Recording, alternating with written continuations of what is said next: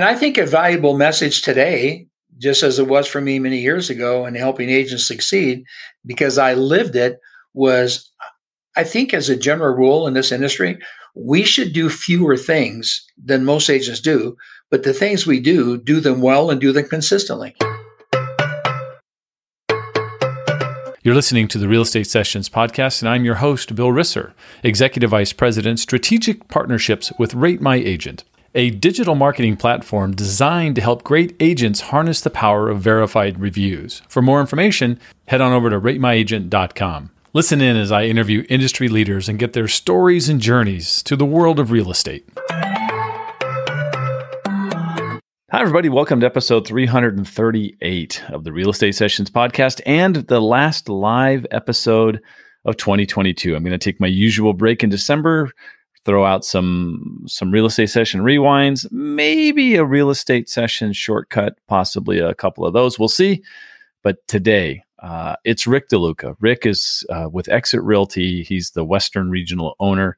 And we're talking about somebody with nearly 47 years in the business and some amazing stories and some great ideas for all agents to embrace, especially when markets go in a different direction or when you're just getting started. So I'm really excited about this episode. Let's get it going. Rick, welcome to the podcast. Thank you very, very much, Bill. My pleasure to be here. Well, I'm really excited. You know, I checked out a little bit of your story online, and it's the perfect guest for the real estate sessions because we get to talk a little sports, which is going to be fun. But then we got to talk a lot about real estate, especially what's happening in this world today. And I know you've got a lot of experience, so we'll start there. But I know that you grew up in Los Angeles. I grew up in San Diego. You know that means there's like an instant rivalry, right? Because we were the little redheaded stepchild, never wins anything, and you're LA where you guys win all these championships. Tell me about growing up in LA. Yeah, born and raised Southern California in the LA area, and in my era, I mean, in the '60s, so it was a great place. Great place to be raised. Got the ocean, got the mountains, and and I pretty much lived for sports. I mean, that's why I went to school, to play ball and date. That was it. Yeah, let's talk about that. I'm just going to guess that you were playing ball and an athlete at a very young age, and it wasn't. We'll talk about baseball specifically shortly. But I'm just guessing you played a whole bunch of different sports. Yeah, back then, of course, traditional sports, basketball, baseball, football. And in all honesty, football was my favorite sport. I was a wide receiver, and I, set some records. And I just loved playing football. And, but then when the season changed, I caught my first game at 8 years old. And the reason I was a catcher, I think I remember this, is that no other 8-year-old was willing to get behind a plate and get smacked with a ball. So, so I put on the gear, looked like a clown probably back there. But yeah, I caught my first game at 8 years old. I caught my last game at 38 years old in fast pitch softball. Wow. So, first of all, so fast pitch softball, you're still decked out in all the gear. This isn't slow pitch. You're still wearing a mask, at least some shin guards, I'm guessing. Yeah, the mask and shin guards, no chest protector. But yeah. I've had on my right hand, I've had every finger has been broken at least once. Because this is I've never really said this out loud. This is how bright we were. We were taught, in the 50s, 60s, and even to the early 70s to catch the ball with your non-glove hand with your fist up so you could cover the ball when it hit your glove, right? And so foul tips and stuff just shattered our fingers. And we're on a podcast. People can't see it, but, this finger's been broke like 4 times. And then Johnny Bench came along in the early 70s, and he put his right hand behind his back. And we all said, well, that's a good idea. So for 100 years, we had our right hand up there getting smacked by a ball. So Maybe the glove technology got better in the 70s. I don't know. But that's awesome. Tools of ignorance. I mean, that's what they call it for a reason, right? It was always, it's a tough, you're a part of every play, but that also means you got opportunities to be nicked up quite a bit, right? Yeah. But I knew, back then, again, in my era, it was the quickest way to the big leagues, being a catcher. Yeah. And I could hit the ball, or at least I thought I could. I hit over 400 in high school and got some awards and stuff. And I was very fortunate, got invited to play some pro ball, which did not last very long because I found out everybody's really good. So Yeah, I think people struggle with that part of it, right? The jump from high school to college, from college to pro. I mean, it's a massive difference. I think people don't understand. Is that kind of where we're going with that? oh, absolutely. Yeah. I mean, again, and I'm not bragging, but I was a really good athlete. I had a couple scholarship offers, and I had no really interest, quite honestly, and that's a separate story. But I thought, hey, I can play in the big leagues, and I'm in the lowest. I was playing rookie ball, right? And Right. I got there, I was feeling pretty good. But literally, that expression we've all heard, "men amongst boys." Well, I was one of the boys. Hmm. I mean, there were just some guys that were just so far beyond ability wise than I was. It was real evident very quickly that this isn't a future that I'm going to pursue. Right. It was with the Dodgers too. How fun was that? I mean, even for the short time you were there, it had to be kind of cool that it was the team you grew up rooting for. It was fun. I mean, there were two guys that again, I only played for less than 2 months. Yeah. Bill, I wasn't there very long, and but two guys I met there that they were you just watched them play, and they were a different world with Steve Garvey and Ron Say. Oh, jeez. And that's when it became evident that there's a real division amongst good athletes and great athletes. Yeah, they might have only been there 2 months, but it was because they were going in a different direction, maybe.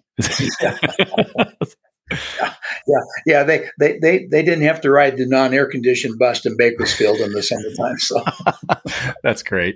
Talk about just different experiences. From there, you end up serving in the Navy, right? During the Vietnam War. So is this the late 60s? yeah. I got graduate high school in 1966, and I was still 17 years old, and of course, Vietnam was going full force then, and as I said earlier, I had a couple of scholarship offers, for one for football and two for baseball, and I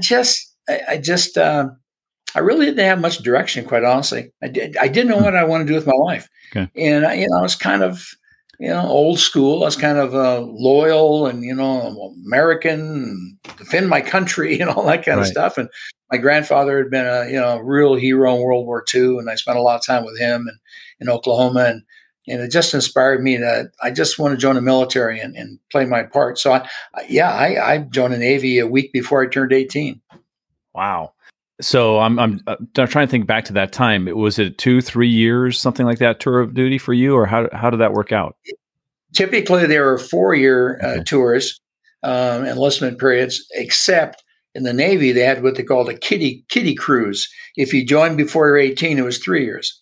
So I joined for 3 years. Yeah. Okay. And you come out of there, and absolutely thank you for your service. I was, in 1969, I was 8 years old, and even I was worried and nervous about, where things were going, because as a kid, you don't know, right? Yeah. But so, what was the path after that? There had to be, I'm sure that didn't cement you into some path like, this is exactly what I want to do. You came out of there a little more stronger, probably a little more self-aware, all those things that happen with that sort of service. What was the next step? When I went in, I was pretty immature. I mean, I was young, 17, but I was even young for my age, I think, and so you don't have much choice. When you're in the military and in combat. I went to Vietnam, and that you kind of learn to grow up, and so the things I took out of there were, I guess if there were 3 or 4 things that impacted me for the rest of my life, one was I learned responsibility, that not only was I responsible for myself, but I was responsible for my partners as well. Yep. I learned discipline.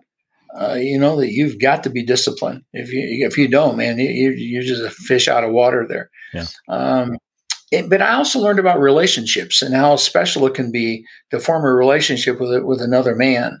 That pay dividends. As I left the military, I knew I didn't want to make a career out of it. I'm not sure it's the downside, but the reality is in the military, the way you advance is not exclusively, but primarily through longevity. The longer you're there, the more power you achieve. And, I was only there 3 years, and, I went up the ranks a little bit, but it didn't it just didn't set well with me that someone could literally control my life, that maybe wasn't as being kind here, wasn't as competent as I was in a lot of ways, but they had seniority. Yeah, that's that happens in other places too, around workplaces and all kinds of other worlds, and so that that makes sense to me. So you knew you were going to do something different. What was the first thing you did?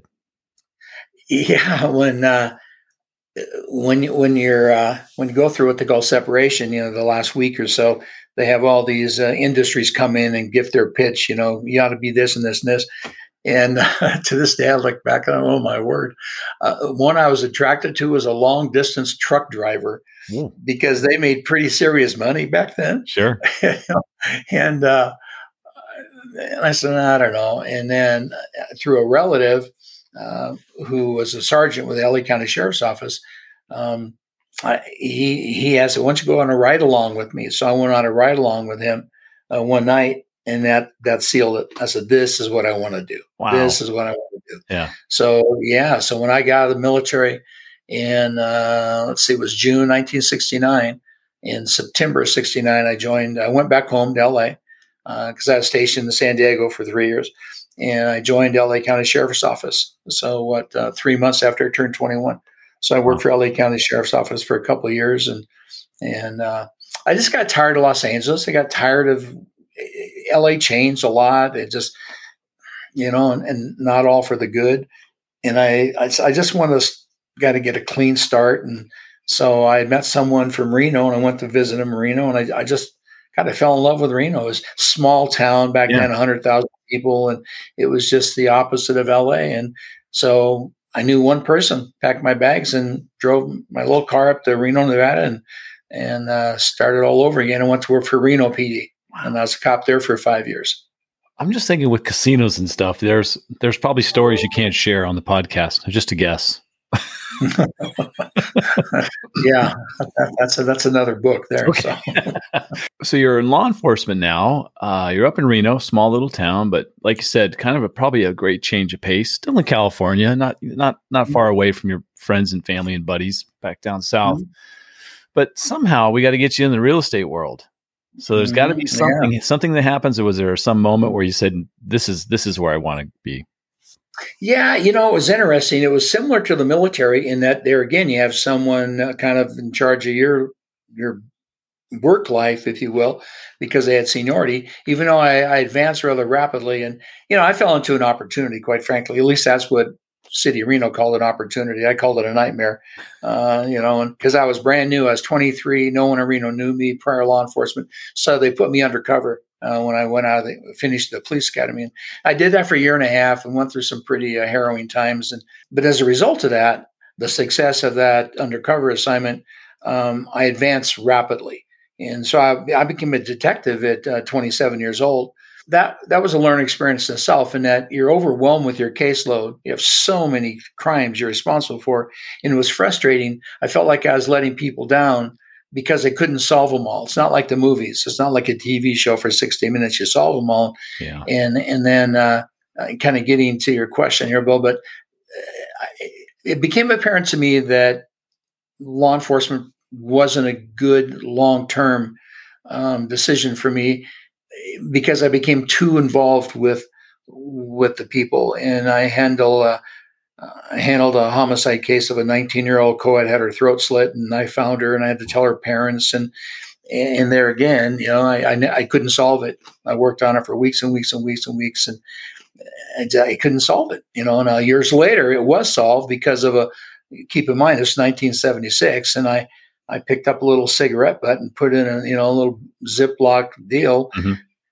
Well, there was no such thing as DNA in 1976. Well, right. About 3 years ago, they took that little cigarette butt out and ran DNA, and they found it was a serial killer who was in prison in California. So they solved it all those years later, 40 some years later. Wow. But where I'm going with that is that I became too involved emotionally with the family, of the victim.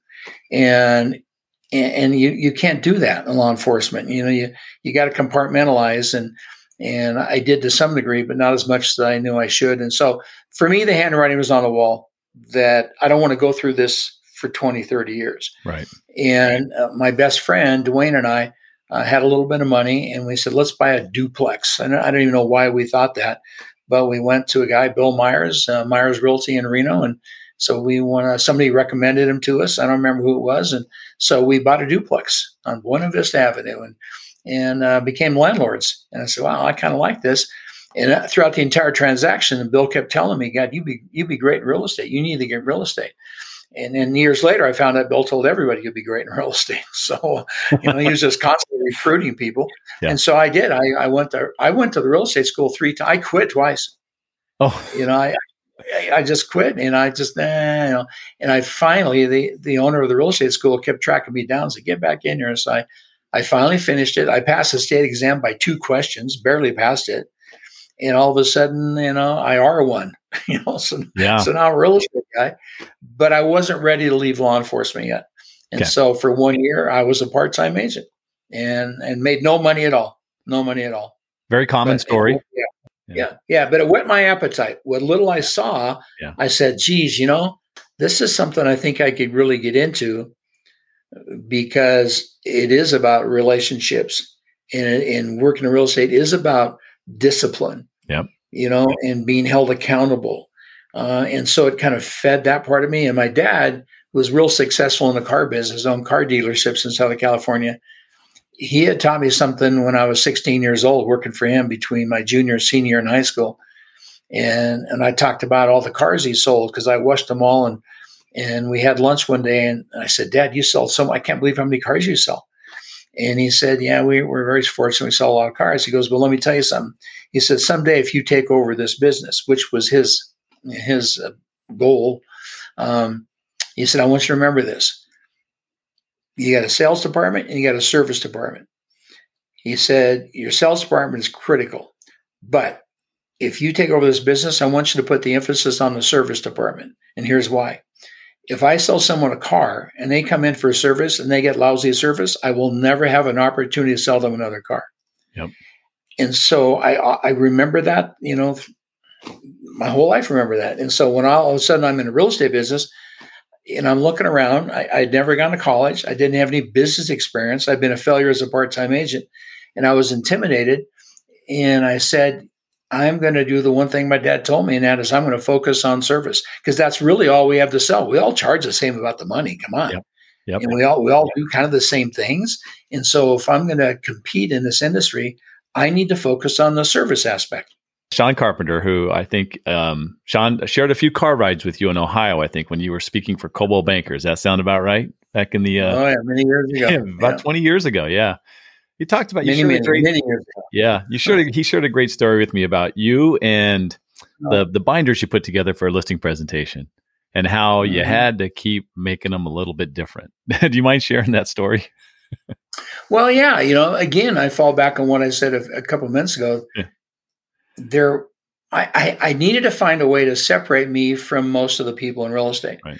And I give my dad so much credit for whatever success I achieved in this industry, because understand, when I went into business, it was 1976 and the market was hotter than a pistol, kind of like we had in 2021. Right. Yeah. And I sold 42 houses my first year. And I thought, man, this is a piece of cake. I got this all figured out, right? Yeah. And I'm making money for the first time in my life, because I've been making $19,000 a year as a detective, working about 70 hours a week. And I'm making more money I ever made, and I'm just having fun. And that lasted for about 2 years, until October 1979. And it's like someone turned the faucet off. Mm-hmm. And interest rates got up to 19%. We couldn't give away houses. So where I'm going with that, within 6 months, I was broke. I was your typical superstar agent who thought he knew more than he did. Yeah. And I had enough money to last another 90 days. I actually went back to Reno PD and asked Chief Parker for my job back. And he said, well, you've been gone too long. You have to start over again. I didn't want to do that. So I called my dad and I said, Dad, I got to figure this thing out. Nobody's buying houses. And he said, I'll never forget this. He says, even with 19% interest rates, Rick, I think people are still buying houses. You just need to find the ones that are buying. And I said, okay, well, what do I do? Because here's the message. because so many people probably listening to this, Bill, maybe they started their career in 2014, 15, 16, and it just went up and up and up and up and up. What I learned firsthand is this: the toughest part about a hot market, if you're not careful, it'll create horrible work habits. And I got caught with that. I didn't keep in touch with my database. I mean, I'm making sales and I'm on to the next. It's almost embarrassing to admit that, but I was working 7 days a week. I was single. I mean, it's, making money and buying Ferraris, and I was having a great life, but I created some really horrible work habits. And so when the market turned, my dad said, "You need to start over again. You need to build this thing from the ground up." And I said, "Well, what do I do?" And here's the first piece of advice he gave me. He said, "You've been doing it now for a couple of years, so you know the industry kind of." And he said, "I want you to take out just a legal tab, and I want you to write down for the next few days everything you do as a real estate agent. Every single thing you do. Just write down everything you do." And so I wrote down, we do listing presentations, and make phone calls, and we present offers, and we show properties, we hold open houses, and, and the list goes on and on and on. And so a few days later, I called my dad, said, "Okay, I got my list." And he goes, "Okay, let's go through it." He said, "Now here's what I want you to do. Every one of those activities you do as a real estate agent, I want you next to that activity to write down, what does the average agent do? What does the average agent do for each one of those activities?" I said, "Okay." And so I did that. And then the next week when I talked to him, he goes, "Okay." He said, "If you're going to make it in this business, you simply need to make a decision to do more than the average agent. And now that you've consciously recognized what the average agent does at an open house and showing properties and listing presentations, you need to raise the bar and identify what will you do that the average agent won't do." And then he also said this, which was key. He says, "Don't fool yourself for a minute to think you're going to do more than the average agent in everything in real estate. Right. You pick out the ones that you believe that you can do more." Well, one of them was listing presentations. And I go back to the lunch I had with my dad at 16 years old. And I'm trying to figure out, here's the guy I live with, and we had a nice home and good lifestyle and everything else because he was successful. But here's a guy that I had never seen in action until I went to work there as a lot boy. And I told my dad, I said, "Dad, you sell so many cars. I mean, you sell 2 or 3 every one of your salesmen sell. How do you sell so many cars?" And he looked at me and he said, "I only show people cars that they like." And I said, "Well, how do you know what they like?" He goes, "I asked them." I said, "Man, brilliant, right?" But here's what he said. Here's a direct quote from my late father, Pete DeLuca. He said, "Rick, never try to be the answer to people's prayers until you know what they're praying for." Nice. And so from day one in sales, that was my mantra. That was my intro. When I went into a listing presentation, good friend, total stranger, made no difference. I asked them, "What are the 3 or 4 most important things you want to talk about this evening?" Rather than me going in there and here's all the stuff we do. Yeah. And it was a great way to learn how to sell real estate.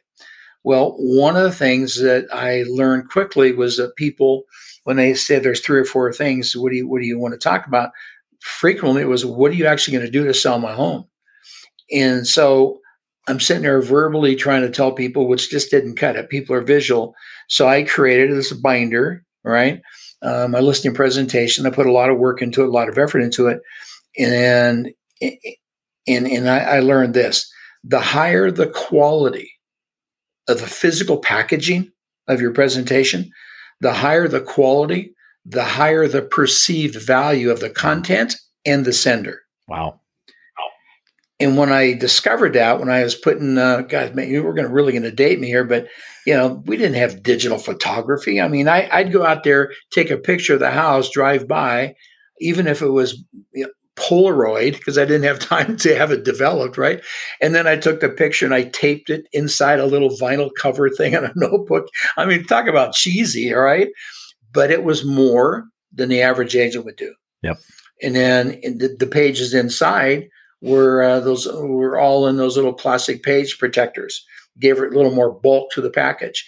And I had so much success with something as simple as that I then began to have a courier service deliver them to the seller prior to the listing interview, whenever possible, not always possible. And then I asked for permission. I learned the importance of asking if I could have it delivered to their place of employment rather than their home.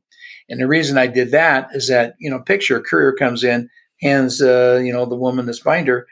And then people around her go, "What's that?" "Oh, we're thinking about selling our house. Here's this agent we're thinking about you." And they pass the binder around. And Nice. so it generated quite a bit of referral business. So it all goes back to what my dad taught me. What does the average agent do? And you decide what you're going to do more than average. Still incredibly valuable today. That's amazing. Yeah. Yeah. Let's talk about, the fact that you picked up a lot of knowledge. When you think about what you did before you were 23, and we didn't talk about everything, there's some amazing stuff in there. For me, it seems natural that somewhere down the road, you were going to become a coach and a trainer, an educator. It just seems like, because of all that experience so early in your life, that eventually happens, right? And how long was you're kind of out of it now for the most part. How long were you doing the circuit, and talking and training and helping? Yeah, well, when I went into the business part-time, then I went full-time. And then within, I think, about a year, 18 months, Bill Myers said, "I want you to be a branch manager." So I kind of went to but I was still big in production myself. Yeah. But I got a real kick out of helping agents in my branch, increase their success. And then our little branch office outproduced the main office. So Bill said, "I want you to be the general sales manager." Yeah. And so I did that. And then my 5th year in the business, I told Bill, I'd like to own the company. So I bought Bill out. And so I owned the company. We had 34 agents, and I built it to 192 agents. And my claim to fame has little to do with me. It's my agents. But according to Real Trends, we are the #1 agent production company in the United States on a production on a per agent basis. And I really saw that I had a passion for helping people become as successful, as they could be. And it just was very rewarding. And so when we had the national recognition of that per agent productivity, it got the attention around the country. And so people came and said, "I want to buy your company." And I figured, you know what? I never planned on owning a real estate company, owning it for 20 years. And so I sold it. But I was too young to retire. Changed lifestyles. I had gotten married. I had 2 little boys. And I left Reno, Nevada, and then moved to Bend, Oregon, where I was nobody. And I just loved being nobody. And within a few months, I got bored stiff. And so people started calling in and say, "Hey, can you come out and kind of share how you did what you did?" And that's what started it, and it just kind of evolved, from doing little local things to state and then some other countries. But I will say this, Bill, I was never like a coach like a Brian Buffini or something like that. I enjoyed immensely introducing people to some concepts and giving them tools. And then I worked with them, and people got my material. I felt an obligation to them. So I coached them for 12 weeks, but not ongoing. Let me get you started. Let me kind of get you going in the right direction, both experienced agents and newcomers. But I had a real passion for it. I just immensely enjoyed people achieving what they wanted to. Not everybody, obviously, but reaching levels of success that maybe they didn't envision for themselves. It was a real passion. I just enjoyed it immensely. Yeah. Yeah. It's like you help people create a habit, right? That we hear all the time. You got to get over the hump, right? And people will start something and start and stop. Maybe you're pushing them through 3 months made a big difference in the way they had success. Yeah. And I think a valuable message today, just as it was for me many years ago in helping agents succeed, because I lived it, was I think as a general rule in this industry, we should do fewer things than most agents do, but the things we do them well and do them consistently. Mm-hmm. This is an industry that stretches people too far. We get sucked into that trap thinking we have to do everything. And it goes back to what my dad taught me. Which of the things are you going to do more than the average agent? Don't fool yourself to think you're going to do everything more than the average agent. Yeah. So I kept that mentality with me throughout my entire career. Yeah.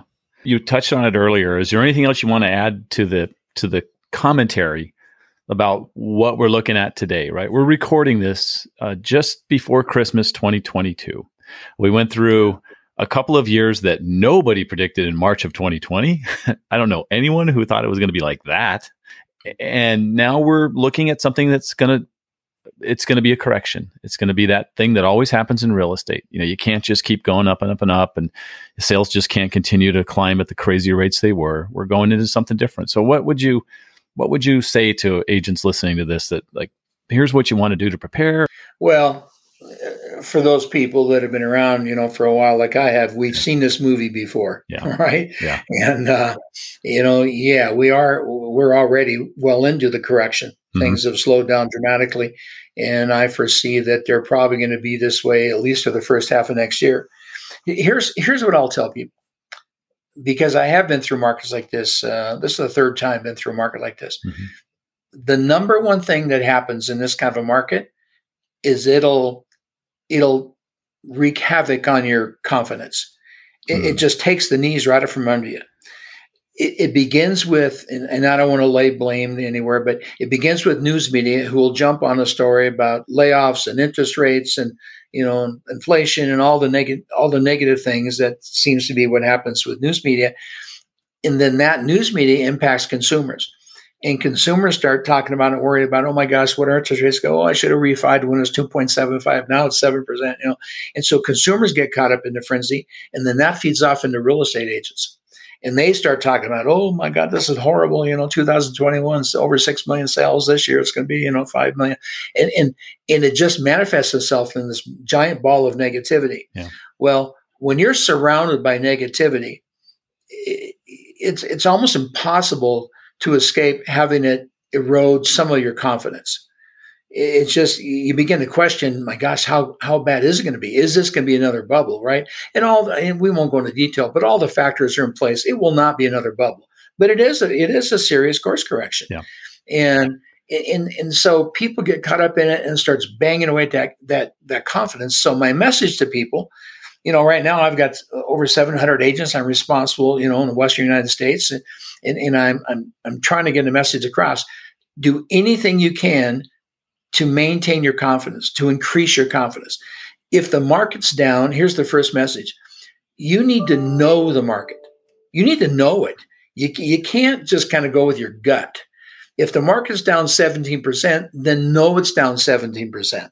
If the market is down 3%, no, don't get caught up in hype, all right? Yeah. Because you've got to be what I've called for years a proven source of real estate information. It's more important in this kind of a market than ever before that buyers and sellers, consumers out there can depend on the information you convey to them. And if you're going to convey information, it had better be accurate. So don't get caught up in national things, because I've got 7 states to oversee. Some states are going to get hit harder than others. Yeah. And so you've got to know your local market. So as basic as this sounds, Bill, when I hired a new agent, the very first day in a real estate career, I told them, here's your responsibility today. Here's the one thing you are obligated, if you're going to work for me, to know by the end of the day. And tomorrow I'm going to give you a test. And that is, you've got to know basic statistics in the market, local market statistics. And I'm not left brain, I'm very right brain, but I'm left brain enough through my own experience to know if you know a handful of stats and you use them in dialogue and conversation, if no other benefit, it gives instant credibility to you from the people you're speaking to, and it raises your self-confidence. So not to be too basic, but here are the 4 stats I've told my entire career people need to know like the back of their hand. How many listings are on the market today, residential? How many listings on the market today compared to a year ago? What is the median or average sales price today compared to a year ago? What is the average market time today compared to a year ago? And then 4th, how many months of inventory do we have right now compared to 1 year ago? Wow. If you know those 4 basic stats like the back of your hand, you will begin to use them in conversation with people. And it just shouts a message of confidence, of why people should trust in you. It begins with something that simple. Wow. Yeah, you mentioned your role. You're a regional owner with EXIT Realty on the West Coast. Part of that for you is definitely fielding questions about EXIT Realty, right? And having conversations with people. If you don't mind, give me some of the most common questions people ask you about what you're doing at EXIT. Probably the most common things, again, it's been a little less than 3 years I've been with EXIT. The most common question I get is, well, where does the name EXIT come from? What is that about? And right away, I never even listened to Steve Morris, the founder of EXIT, and one of his speeches on how he came up with the name, which I found fascinating. off the top of my head, I said, because we provide an exit strategy for buyers and sellers to exit their current situation, either buying a home or exit, their current home to get on to where they want to move. Then listen to Steve Morris. If every commercial building in the United States has an exit sign. They're required to have an exit sign. And it's the most visible sign we have in North America. And so why not use the word that everybody's exposed to almost on a daily basis? And so I get that question all the time. Where does this exit thing come from? Yeah. Right. And then the other question I get, because I talk to potential offices, I just talked to one before our podcast here, brand new office in Arizona I just brought on. And they say, what's unique about exit? Why did you, after 40 plus years, why did you choose exit versus other opportunities perhaps you had? And so I have 5 must-haves. I had 5 boxes to check on who I was going to finish my career with. And without going through all of, technology and support and training and that sort of thing. But the last one was a unique business model. So when people ask me about exit, why is exit different? I've seen every business model out there, and I'm not poo-pooing any business models. Good for them. But what I liked about exit's business model is it was so simple, so straightforward. You don't even need a calculator to figure it out. We're not a multi-level marketing thing, but if an agent does a deal with another agent and they're impressed, I tell that co-op agent, hey, if you're ever thinking of making a change, I hope you consider us at exit. That's it. That's all you do. Yeah. You don't drip campaign them. You don't hound them. You just say that. And if someone's interested, you introduce them to the broker. And if they end up coming to work for the exit, I'm the quote sponsor. And now I get 10% of the gross commission every time they do a deal. So I just went to the convention a few weeks ago in Florida, first one 3 years because of COVID. And they recognize people that in their residual sponsor bonus money, I was blown away. I had no idea, because I'm still relatively new, there were people on the stage that had made over $1 million in just residual bonuses from agents they'd sponsored. So that's the kind of questions I get. What makes exit different? Yeah. Okay. Yeah, I love it. I was at that same conference and we didn't get a chance to meet because Bob called, hooked us up afterwards. But yeah, that was Amelia Island. That was a gorgeous resort, by the way. Yeah. That was a lot of fun. Yeah. Look, I'm watching the clock. Rick, I'm going to ask you the same final question. You kind of addressed it a little bit a second ago, but we'll see if you've got something else in you. What one piece of advice would you give a new agent just getting started? Yeah, no, it's a message I've said my entire career, and that is, I did a podcast some time ago with Brian Buffini, and I worked with Brian for like 4 years. Did a lot of management stuff for Brian. I think the world of Brian Buffini. Yeah. And Brian had a series of questions, and he got to the end. He goes, "Hey, we got time for one more question." He goes, "What's the number one thing you've learned in your career?" I'd never been asked that. I'd never asked myself that. I didn't even hesitate. I said, Brian, the number one thing I've learned in real estate, it's this. The higher your confidence goes, the higher your production goes with it. They're a mirror image. So my strong advice to people new in the business, anything you can do to build your confidence will make you more successful in real estate. And that's a wide open door there. Yep. So you go to the net and you listen to trainers and you take advantage of the opportunities. A handful of statistics. Anything you can do to build your confidence will pay huge dividends, because without that one element, your career is at risk. And this is the kind of market that will shake your confidence. Rick, if someone wants to reach out to you, what's the best way for them to do that? Probably the best way is my email address. It's rdeluca, DELUCA, rdeluca at exitrealty.com. So yeah, I'm happy. And you know what? Exit Realty, yes, that's my passion now. I got 7 states owned. But the truth is, Bill, I've been doing this so long, and I've been a coach for so many years and a trainer and a mentor. I don't care who somebody's with. If they just want to ask a question, if they want me to send them something, I'm happy to do that. Really, it's not just for exit people.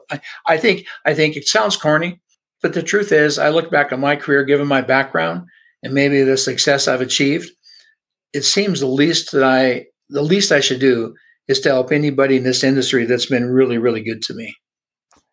That's not a bad way to go through life, Rick. That's very cool. So thank you so much for your time today. This Bob was right. This was going to be amazing. It absolutely was. And continued success and good luck with everything you're doing out there in Bend, Oregon. Well, thank you. I appreciate the opportunity to share some thoughts with you. Thank you for listening to the Real Estate Sessions. Please head over to ratethispodcast.com/RE sessions to leave a review or a rating, and subscribe to the Real Estate Sessions podcast at your favorite podcast listening app.